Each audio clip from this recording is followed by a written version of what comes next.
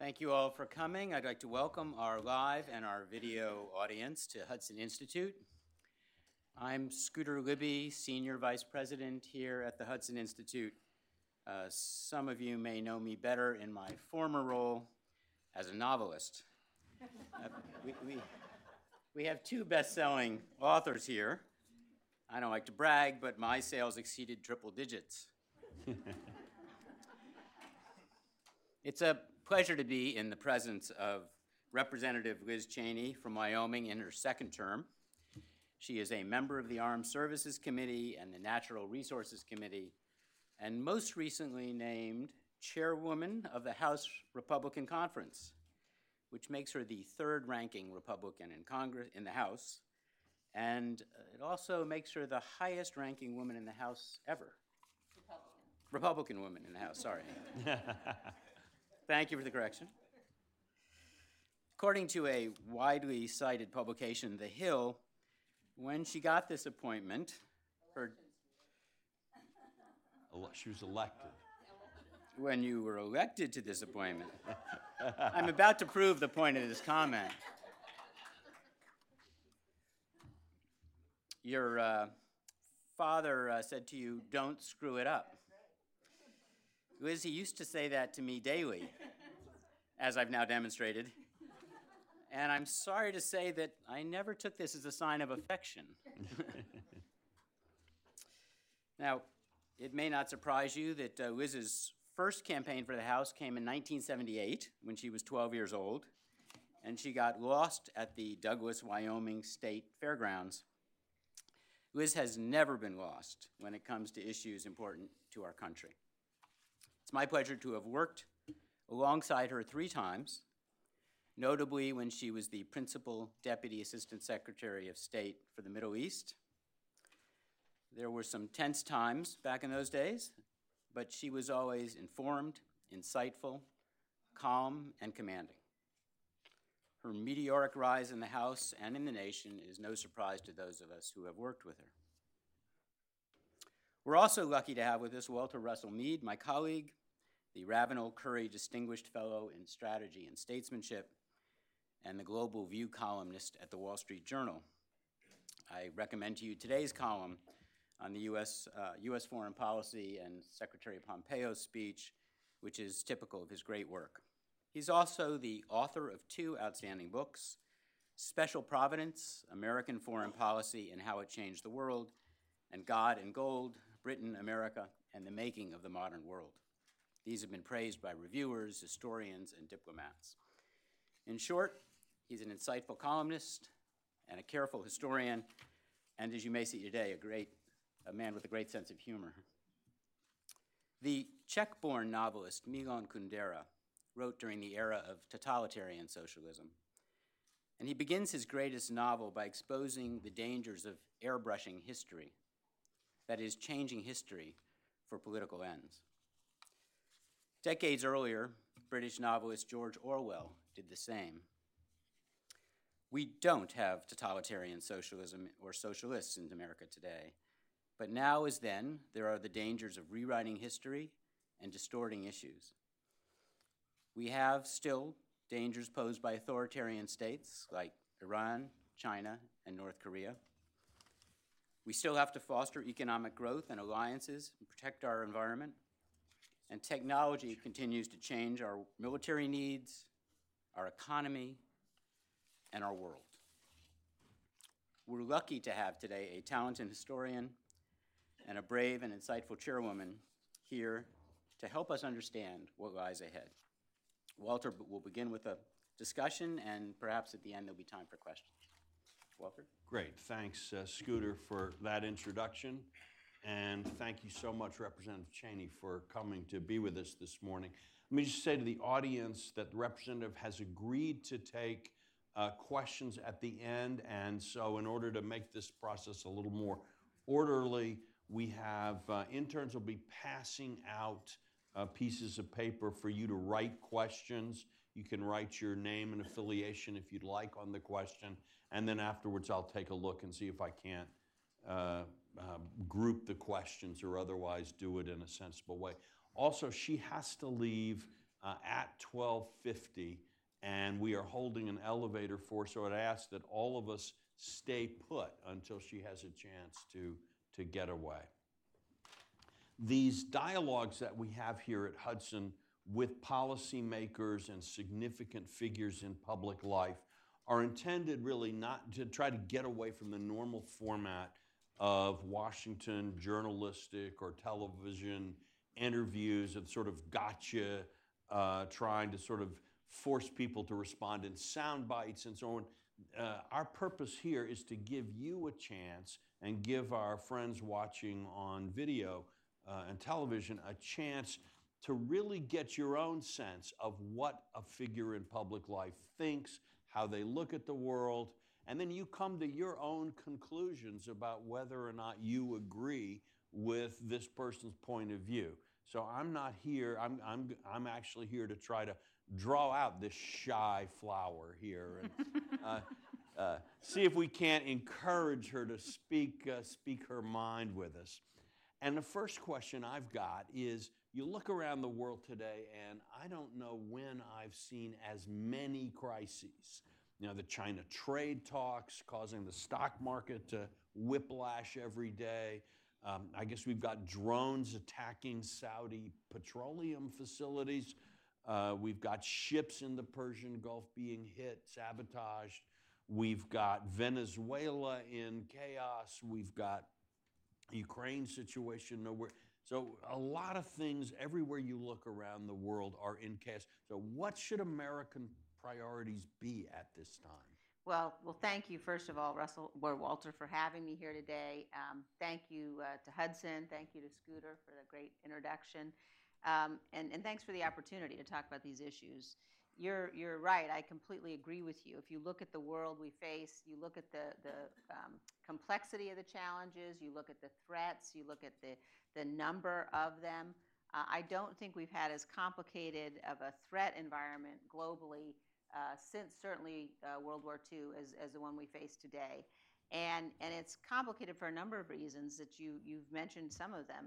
If you look at the threats that we face, you know, we've got the threat continuing, ongoing from radical Islamic terrorism, the threat from Iran, from North Korea, obviously the return of the great power conflict with Russia, with China.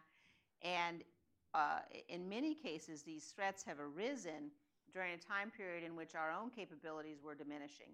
And I think you can clearly look at the period of the Obama administration. You can see the determination, frankly, the combination of the Obama administration policies and what was going on in Congress and our ability to put in place the kind of defense budgets that are necessary. And so you had a period of decline in the United States and our capability while you were at the same time seeing a pretty rapid increase in our adversaries' capabilities. And I think there's a real disconnect in many ways between sort of what the American public generally believes about our capabilities. I think we've become very accustomed to thinking that we're going to have dominance in every domain at all times. And the disconnect between that general belief and the reality we're facing, where, you know, you've got things like the threat of hypersonic weapons, you've got obviously what's going on in the cyber world, you've got what's happening in space, you've got what's happening with respect to nuclear modernization that we've seen both the Chinese and the Russians in particular involved with.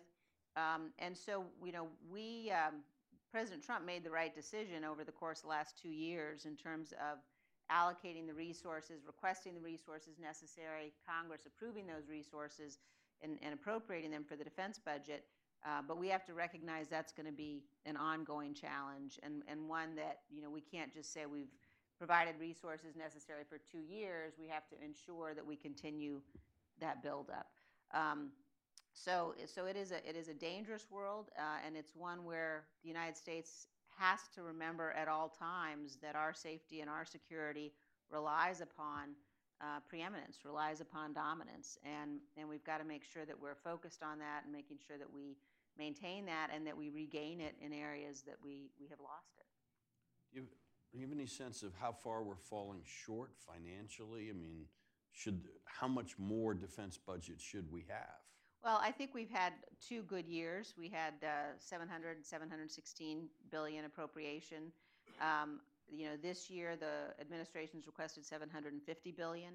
The challenge that we face in Congress is the Budget Control Act and the extent to which the Budget Control Act, which was put in place in 2011 for reasons that were sound, but has had exactly the opposite effect that it was intended to have. People said we need to come together and we need to deal with the debt. And so what the BCA does is basically imposes these caps and has given the Democrats the ability to demand $1 of increased domestic spending for every $1 of increased defense spending. At this point now, we'll see what happens. The negotiations are going on. I don't think we'll be at $1 for dollar. And if you aren't able to come to an agreement, then you face the very real and devastating prospect of a sequester. And so I think that the sequester, which will hit in January if we don't come to agreement, it's like taking a meat axe to the defense budget, and it's absolutely devastating. So we're going to need to see, I'd say 3 to 5% growth continue for a number of years to come in order to make sure that we're doing everything we need to do. My math is maybe a little off, but that's sort of a $25, $35 billion a year kind of trajectory. Mm-hmm. Yeah.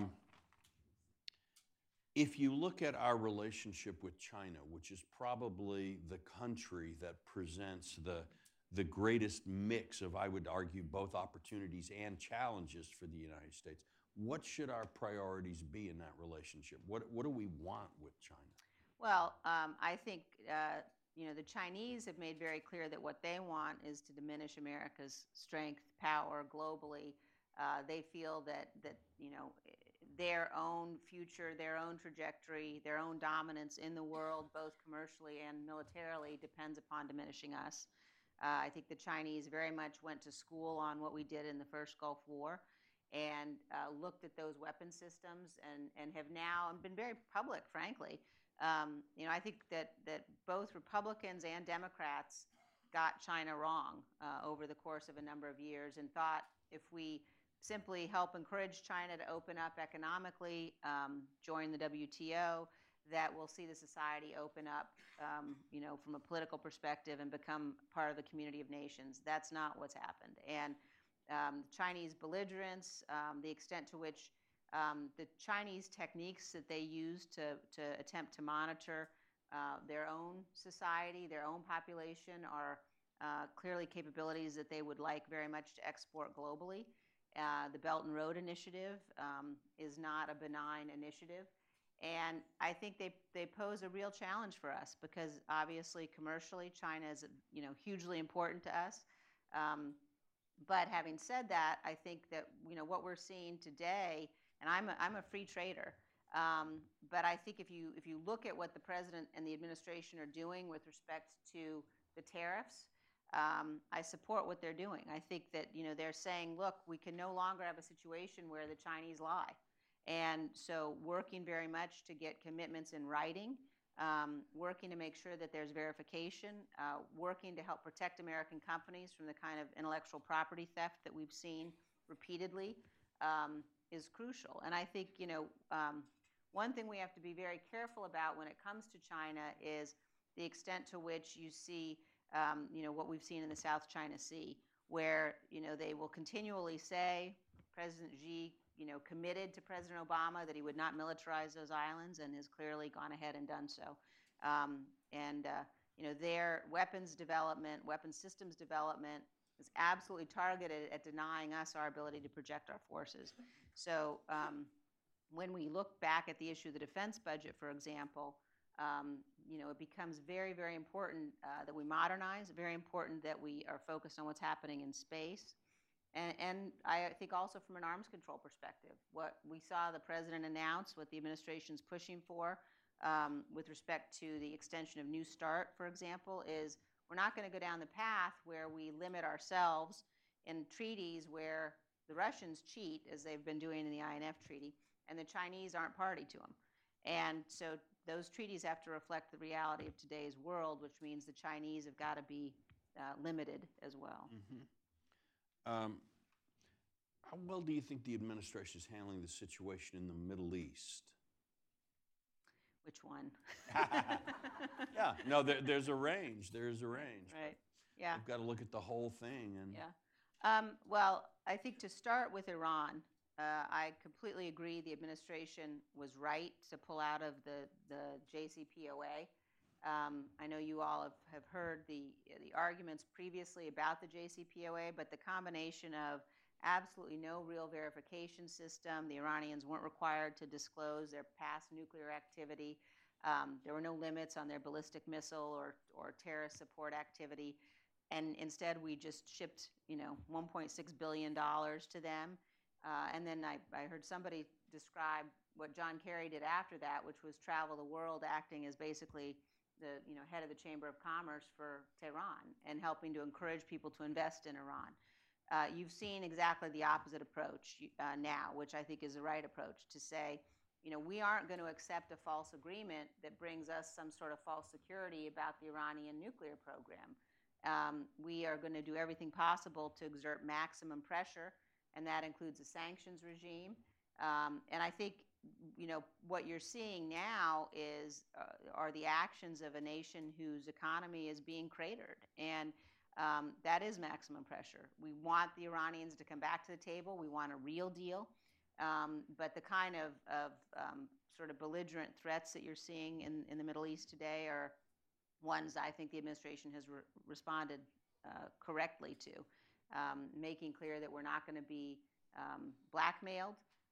That the Iranians have got to understand very clearly that any attempt, force against the United States will be met with an overwhelming response, and I think you've seen that by the movement of our assets there.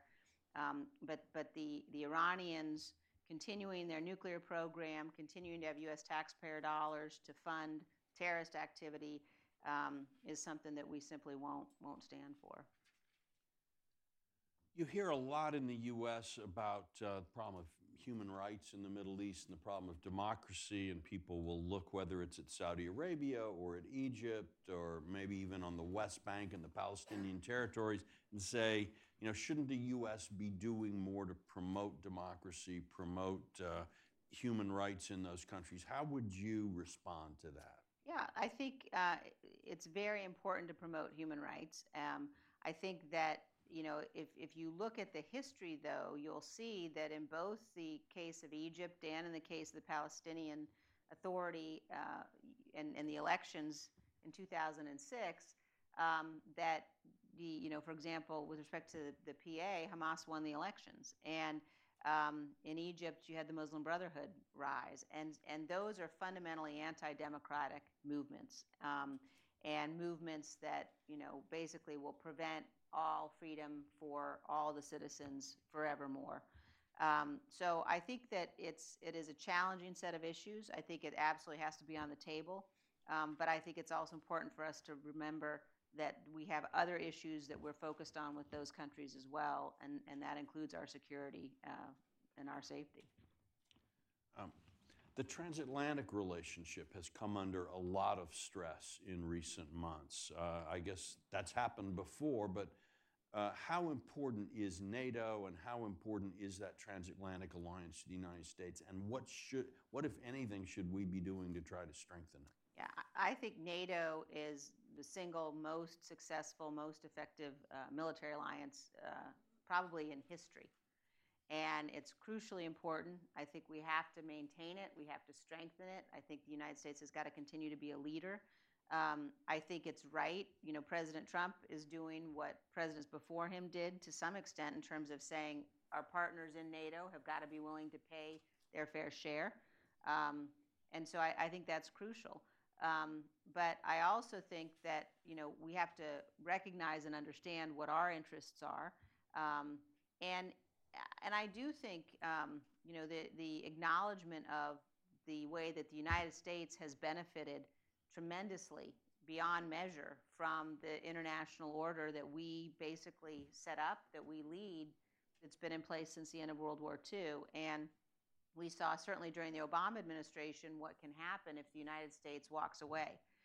The idea that the Obama administration promoted, and you've written about this, Walter, that somehow we could pull away from the Middle East and hope that the Iranians would secure our interests. I mean, it was crazy. And today the question for us is, if we aren't the ones that are helping to set and lead the world and set the rules by which people operate, then you will have nations like the Chinese, like the Russians, that step in. And neither the Chinese nor the Russians share our commitment to freedom, or share our commitment to the importance of the individual, share our commitment to open global commerce around the world. And so I think it's very important for us not to step back. And there are certainly some voices in both parties that would advocate it, but I think that would be absolutely the wrong thing to do from our security perspective. There does seem to be a kind of a public mood, at least among some, of wanting to pull back a bit. People look at, there was the Cold War, and then there was the war on terror, and the United States has been engaged all around the world. We had the war in Afghanistan that is now it's now old enough so that people who weren't born when it began are old enough to fight in it. How do you talk to people who think that maybe some of our problems are that we've been hyperactive and that we need to pull back rather than always be in charge and leading internationally? Well, I mean, I think that's sort of a diplomatic way to describe Rand Paul's view of the world, frankly, and the idea that you should blame America for these conflicts. As long as America has adversaries, as long as we have enemies, as long as we have those who want to do us ill, who want to fundamentally destroy what we stand for, we have to decide, are we willing to fight for our values or not? And I don't think that those commitments can be time limited as long as you have adversaries that are still in the fight and they're still going to continue to threaten. So when I look at Afghanistan, for example, I see a situation in which we need to decide how important is it, and I think it's pretty important, to prevent our adversaries from being able to establish safe havens, to prevent them from being able to establish territory they can control, free of interference from us, in which they can plot and plan attacks against us. And I think that clearly has got to be our mission. And I think we have to be very clear-headed with respect to Afghanistan about the extent to which Al-Qaeda and the Taliban work hand in hand. We've tended to try to distinguish the two, but that is not the reality on the ground. And so I think we have to be very willing to protect those interests. And I think we have to accept the fact that saying we're simply going to wash our hands of the world's crises and we're going to come home and withdraw within our borders is absolutely irresponsible and foolhardy. We are not the cause of the attacks, and if we were to decide tomorrow that we were done operating internationally, we would invite further attack, actually, the opposite of the result that those who advocate isolationism claim that they're working towards. As you look at your Democratic colleagues in the House, would you say that that we're getting closer to a consensus on some of these? Where is Democratic Party thinking on foreign policy going? I told you she was very shy. It'll take a lot to try to bring her out. Look, I think you have several different phenomena underway. I think there are no doubt moderate Democrats and who want to do what's right for the security of the nation, who understand and believe in America's leadership in the world. Unfortunately, they are not the loudest voices in their party right now. And you do have a group of very radical Democrats. Speaker Pelosi said a couple of weeks ago there were only 5 people in this group. I would tell you that there are at least 30 members of the Democratic caucus who vote with Alexandria Ocasio-Cortez 95% or more of the time. And this is a group of members who will tell you, most of them, that they believe in socialism and who seem to think we don't have any adversaries anywhere in the world. And so the question on our national security set of issues, and I would say on pretty much every set of issues, is whether Speaker Pelosi is going to continue to be captive to those voices. There's a situation today where, moderate Democrats will say, they will tell you privately, we're afraid to speak up in our caucus meetings because we'll be shouted down or we'll be primaried. You can see, if you look at what the Democratic presidential candidates are doing, they're rushing to see how far left they can become, how far left they can move. And it's a very dangerous thing for the country. So I'm hopeful, we'll have a real test of this in the next couple of weeks. On the Armed Services Committee, we're going to be marking up the National Defense Authorization Act. And that has been a bipartisan product for the last 58 years. There are now some suggestions about things we might see the majority on the committee try to put into the NDAA, things that deny America's ability to use tactical nuclear weapons, to develop tactical nuclear weapons, language that would prohibit first use in our deterrence policy and in our strategy, things that would make it very difficult for Republicans to vote for that bill. And I hope we will not go down that path, but it'll be a test of how much people are willing on the Democratic side to put aside the radicalism and to come together to do what's right for the nation. Are there some colleagues on the committee who you think on the Democratic side understand the problem here? I think there are, yes. And so I think these will be very interesting debates because that committee, I was surprised when I first became a member of that committee in the last Congress at how bipartisan it is. Now, of course, we have battles and disagreements, but it is one of the more bipartisan committees in the House, and I really believe it needs to stay that way. All right. Some of the talk that we hear about Israel-Palestine relations and U.S. policy there, that may be a place where there has been, I think, some real headline creation by some members of the Democratic Party. What's your take on that? Yeah, look, I think it's sickening. And, I think people can have disagreements about, certainly when I was working at the State Department, we had disagreements about what sort of the overall structure for working towards peace should look like. But what you are seeing today out of some of my colleagues on the Democratic side in the House is a kind of vitriolic anti-Semitism that should have no place in any of our public discourse. And I think yesterday was a really dangerous turning point. Before that, I think you could fault the leadership on the Democratic side with enabling this kind of discussion by their silence. When they put a resolution on the floor that they told us was supposed to condemn Ilhan Omar's remarks, they removed her name from it. They couldn't even get agreement to condemn her by name for what she said previously. Yesterday, however, you had both Majority Leader Hoyer and Speaker Pelosi stand up publicly and defend the comments of one of my colleagues who, in addition to saying that, she felt a calming feeling as she was thinking about the Holocaust, her justification for that was then to go on and tell this absolutely, this fantasy notion of the extent to which the Palestinians, in her telling, helped the Jewish people during World War II, when in fact the Grand Mufti of Jerusalem was working closely with Adolf Hitler. It is a set of lies that's meant to delegitimize the state of Israel, and it's a vitriolic anti-Semitism, and I believe that the leadership on the Democratic side should be ashamed of themselves for failing to stand up and stop it and speak out against it.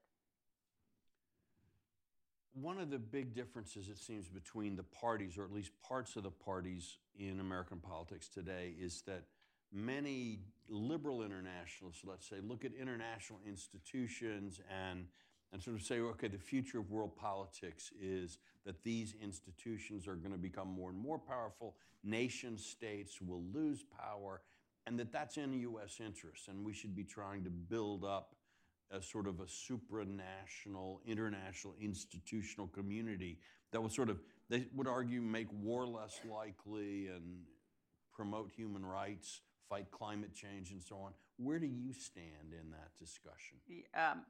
I think that's ridiculous. I think that clearly, just to put it bluntly, I think that clearly, every nation's going to operate and should operate in accord with its interests.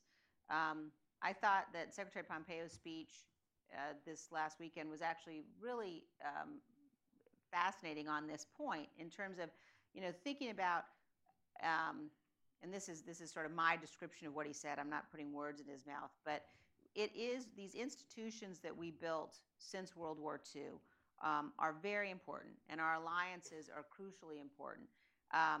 But we also have to reflect and understand the fact that those institutions have got to reflect the modern world and the modern era. And certainly when I was at the State Department, too many times you would see people saying, well, we've got to work towards an agreement. We have to work towards an international deal. And you then lose sight. This happened on North Korea many times. You lose sight of how important the substance of the deals are because you are so focused on getting a deal, any deal. And I think, that's where we have to understand and recognize how important it is to negotiate deals that are in our interest, to walk away when the other side, frankly, as the president did with respect to North Korea, to walk away when they're not willing to negotiate where we need to. So I think that the international structure is crucial, but I don't think that we should be in a situation where we think somehow that there's some international law out there that is going to defend freedom and security for the United States. We have to do that, and one of the most important ways we do it is by working with our allies and being a leader, being the leader globally, to make sure that there is a world order that we all can continue to live in freedom and security. We haven't talked about the Western Hemisphere much yet, but this is certainly a time when on the U.S. southern frontier with Mexico or in Venezuela, we're really seeing some upheaval and crisis. Let's start with Venezuela. What do you think the U.S. should be doing, and what's your reading of the situation there? Well, I think that we cannot allow a situation to stand where you have the Russians, the Chinese, the Cubans so actively involved in our own hemisphere, so actively involved in terms of the support for the Maduro government. And I think, when you look at, for example, the fact that we had a couple of weeks ago the Maduro regime, burning truckloads full of humanitarian supplies for the people of Venezuela. I think we need to be doing everything possible to back Guaido and make sure that we send a very clear message. I think in some ways this is a test. The Russians are trying to sort out whether or not they can foment this kind of violence and upheaval in our hemisphere and whether we'll stand for it. I think everyone would like to find a solution that doesn't, require U.S. military force, U.S. troops on the ground. I think that, making sure, though, that the Venezuelan, the Maduro government understands that we stand with Guaido and we stand with the people of Venezuela is very important. There's been some talk of seeing Cuba as a key pressure point there. Do you support administration efforts to put greater pressure on Havana? I do. If you look at, we had a young man come and speak to the House Republican Conference a couple of weeks ago, who his name is Enrique Padron, and he escaped on a boat from Cuba in 1994. And, his message was really one that was directed towards the so-called democratic socialists in the House, saying, look, this is the price I paid for free health care and free education. And I asked him, as a child, what made him recognize that there was an America? This is before the internet. What made him realize it was worth risking his life to get here? And he said Ronald Reagan and Ronald Reagan's speeches on Radio Marti. And the notion of, this land where you could actually be free and people willing to risk all to get here. And I think we owe it to the Cuban people. We owe it to those who have escaped and who've come here. And we owe it to all of us to be honest about the reality of the Cuban regime, and not to let them have the kind of impact and influence they're trying to have in Venezuela. What about the southern border, which I guess gets into the whole difficult question of of migration, which is both a domestic and a foreign policy question. What should we be doing about this? Yeah, I think the southern border is one of the issue strain is one of the most partisan. It's become very partisan. And I think there were, a number of us who thought, look, once Nancy Pelosi has the votes to be speaker, she will come to the negotiating table. We can have discussions in a very realistic, practical way about what's necessary to secure the border, because securing the border shouldn't be a partisan issue. But that didn't happen. She went from a situation where in the past she and the others on that side have supported border security and fencing and walls to saying they wouldn't provide $1 for it. We have to secure the border. I mean, that's sort of the most fundamental responsibility of any sovereign nation. I don't like the fact for the nation that we're to the point where the president had to declare a national emergency and is reprogramming funds to do it. I think Congress should have done its job, and we should appropriate the necessary resources.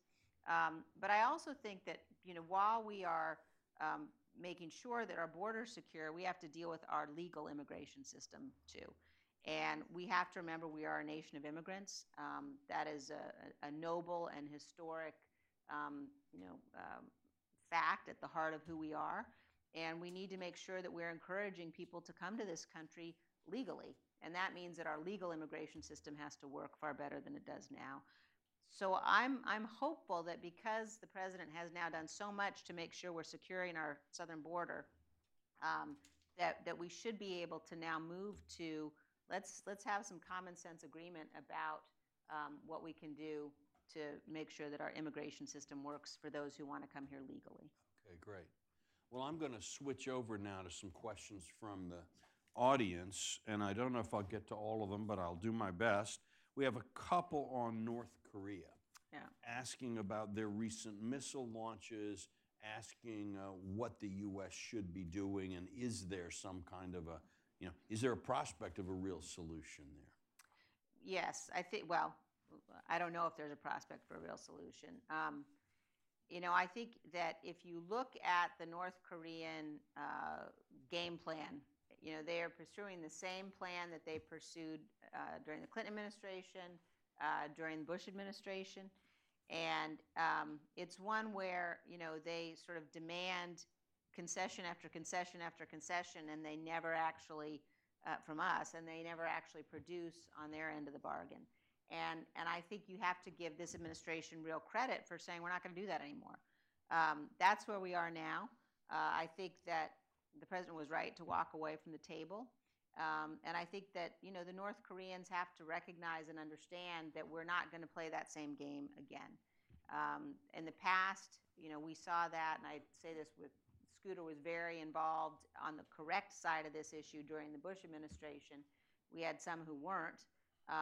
But the fact of that sort of negotiating tactic is one that we can't allow to continue. And I think making sure that the Chinese know that we're serious about the sanctions, and making sure we continue to work with the Japanese, with the South Koreans, to help to ensure that the North Koreans, if at all possible, move in the right direction. I'm not optimistic. I think that Kim Jong-un has decided that his nuclear weapons are more important to him than anything we can offer. But we have to make sure that we're putting maximum pressure and not simply making concessions for the sake of saying we got a deal. I think that would be very dangerous. If that's true, that his nuclear weapons are more important to him than anything we can offer, what's the end game? Well, I think that we have to make sure that the pressure that the North is feeling is pressure that isn't, that's from us.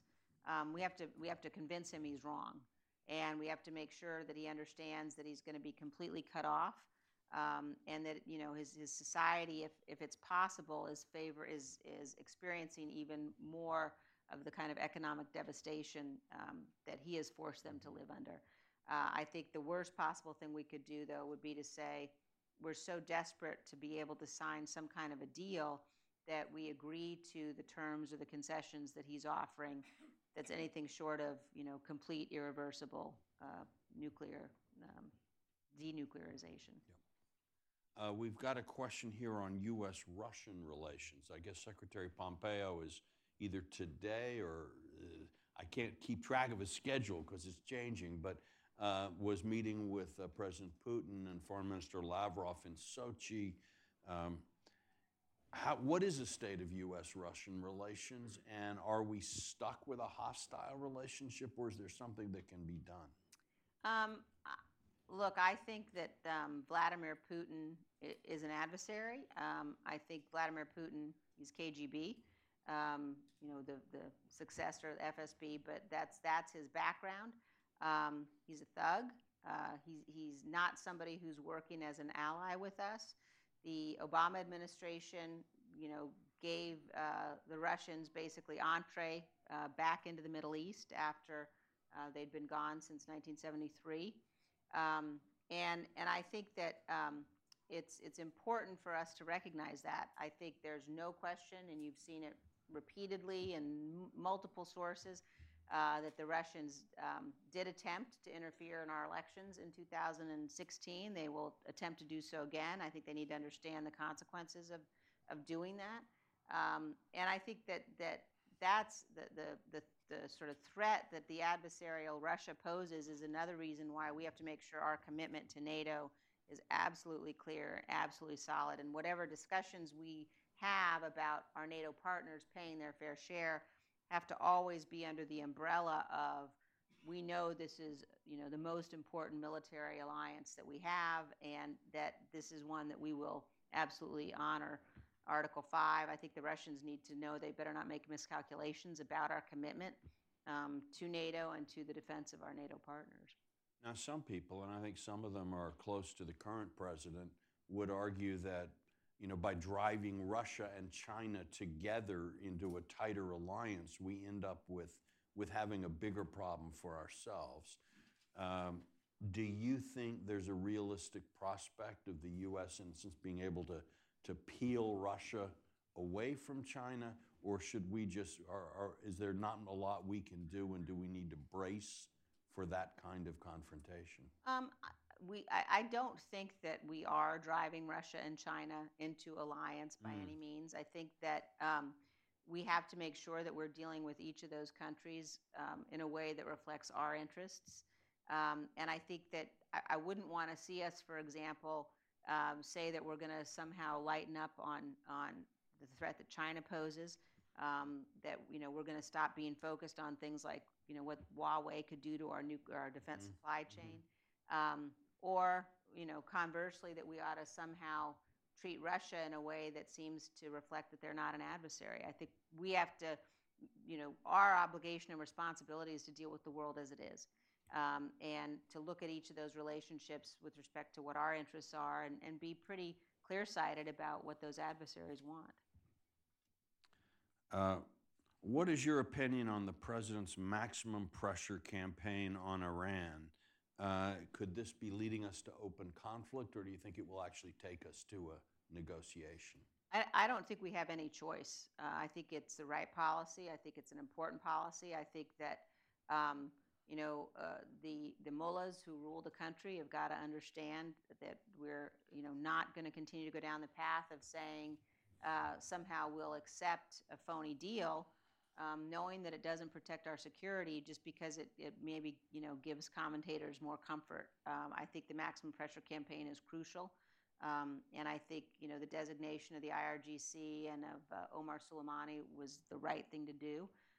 And as I mentioned before, the Iranians need to understand that we're not in a situation where they can try to sort of bully us off of what we know is in our fundamental national interest. Now, we've got a question from an audience member who says that Democrats have accused you of lying about Representative Tlaib's remarks on Israel. What's your response to that charge? Well, go read the remarks, or go listen to the tape. I mean, if you look at the remarks in their entirety, and first of all, there's no context in which it's okay to say, when I think of the Holocaust, it gives me a calming feeling. There's no context in which that's okay. Second of all, if you look at the context of her remarks, she went on to tell lies about what the Palestinians did with respect to providing safe haven, in her telling to the Jewish people during and after the war. And that's absolutely not what happened. And totally ignores the alliance between Palestinian leadership and the Nazis. So I think it is it's symbolic of a kind of real, we said it before, just deeply concerning anti-Semitism. And if you are afraid to speak out, or if you stand and defend it, then it becomes okay, and it becomes an accepted part of the discourse, and it can never be that. So I would just urge people, look at what she said, and look at what she and others have said in the past, and look at the extent to which their leadership is now actually defending those remarks. Okay. And then a final question from the audience, which is, a pretty complicated one, but I think it's one you would have a lot to say about, and that is, how do we get more defense for our defense dollars? There's a lot of inefficiency, duplication, and one of the arguments that people make, and I think rightly so, that the false sense of security people have about American defense spending is they compare our nominal spending with, say, China's or Russia's, Right. and there's some ways in which we get less bang for our buck than some other people. How do we do better? Yeah, it is a complicated question. It's an important question. One answer, and one area where the blame rests, is with Congress. I did not have any more memorable experience in a bad way than I did when I was a freshman member last Congress, and Secretary of Defense Mattis came and testified before the House Armed Services Committee. And sitting there, and the way the room is set up, the freshman members sit very close to the witnesses. So, I was as close to Secretary Mattis as we are, the people now in the front row. And he said to the committee that no enemy in the field has done more damage to our military's capability than the United States Congress has done, because of our inability to provide sufficient resources on time. And that also contributes to inefficiencies and waste at the Pentagon. When you have programs where people have to sort of constantly be thinking, all right, how are we going to allocate our money? Is Congress going to put us into a continuing resolution? Are we going to have a sequester? I think that's a fundamental abdication of our most important obligation as elected members of the House of Representatives. And it certainly contributes to inefficiencies, as does the overall bureaucracy. There's no question. And, you've got, I think, General Hyten, who's the commander of STRATCOM, was the one who said it most recently. When he was asked what does he fear the most, he said he fears our inability to go fast anymore. So we're facing a situation where adversaries have been able to go fast, and we have got to make sure that we overcome them. And that requires figuring out new ways of procurement. It requires figuring out new ways to make sure that we're rewarding risk-taking at a responsible level, instead of sending the message that, we don't want the kind of risk-taking that brings innovation. But I have to start sort of where I sit, which is this: if there's any issue on which Republicans and Democrats should be able to come together, and have to be able to come together for the good of the nation, it ought to be on doing our job to make sure our men and women in uniform have the resources they need to defend all of us. This is very helpful. I guess one very quick question. Are you getting bored in the House of Representatives? Is there a possibility there's another part of Capitol Hill that you'd like to visit? I'm not getting bored in the House of Representatives. I love the House.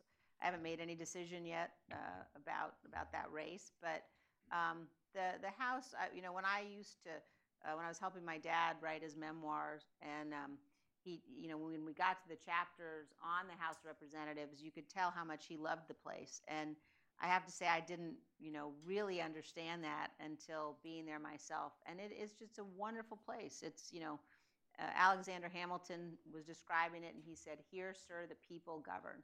And that's just, it's the heart of our republic, and a place where there's certainly no shortage of issues and challenges. And I love very much being in the House. And when I have an announcement to make in that regard, I'll be sure to come back here to Hudson. Great. Well, thank you. We'll take a note of that. And thank you again for spending this much time with us. It was a great conversation. Please remember that we're going to let the congressman make her exit here before we get up ourselves. See you again soon.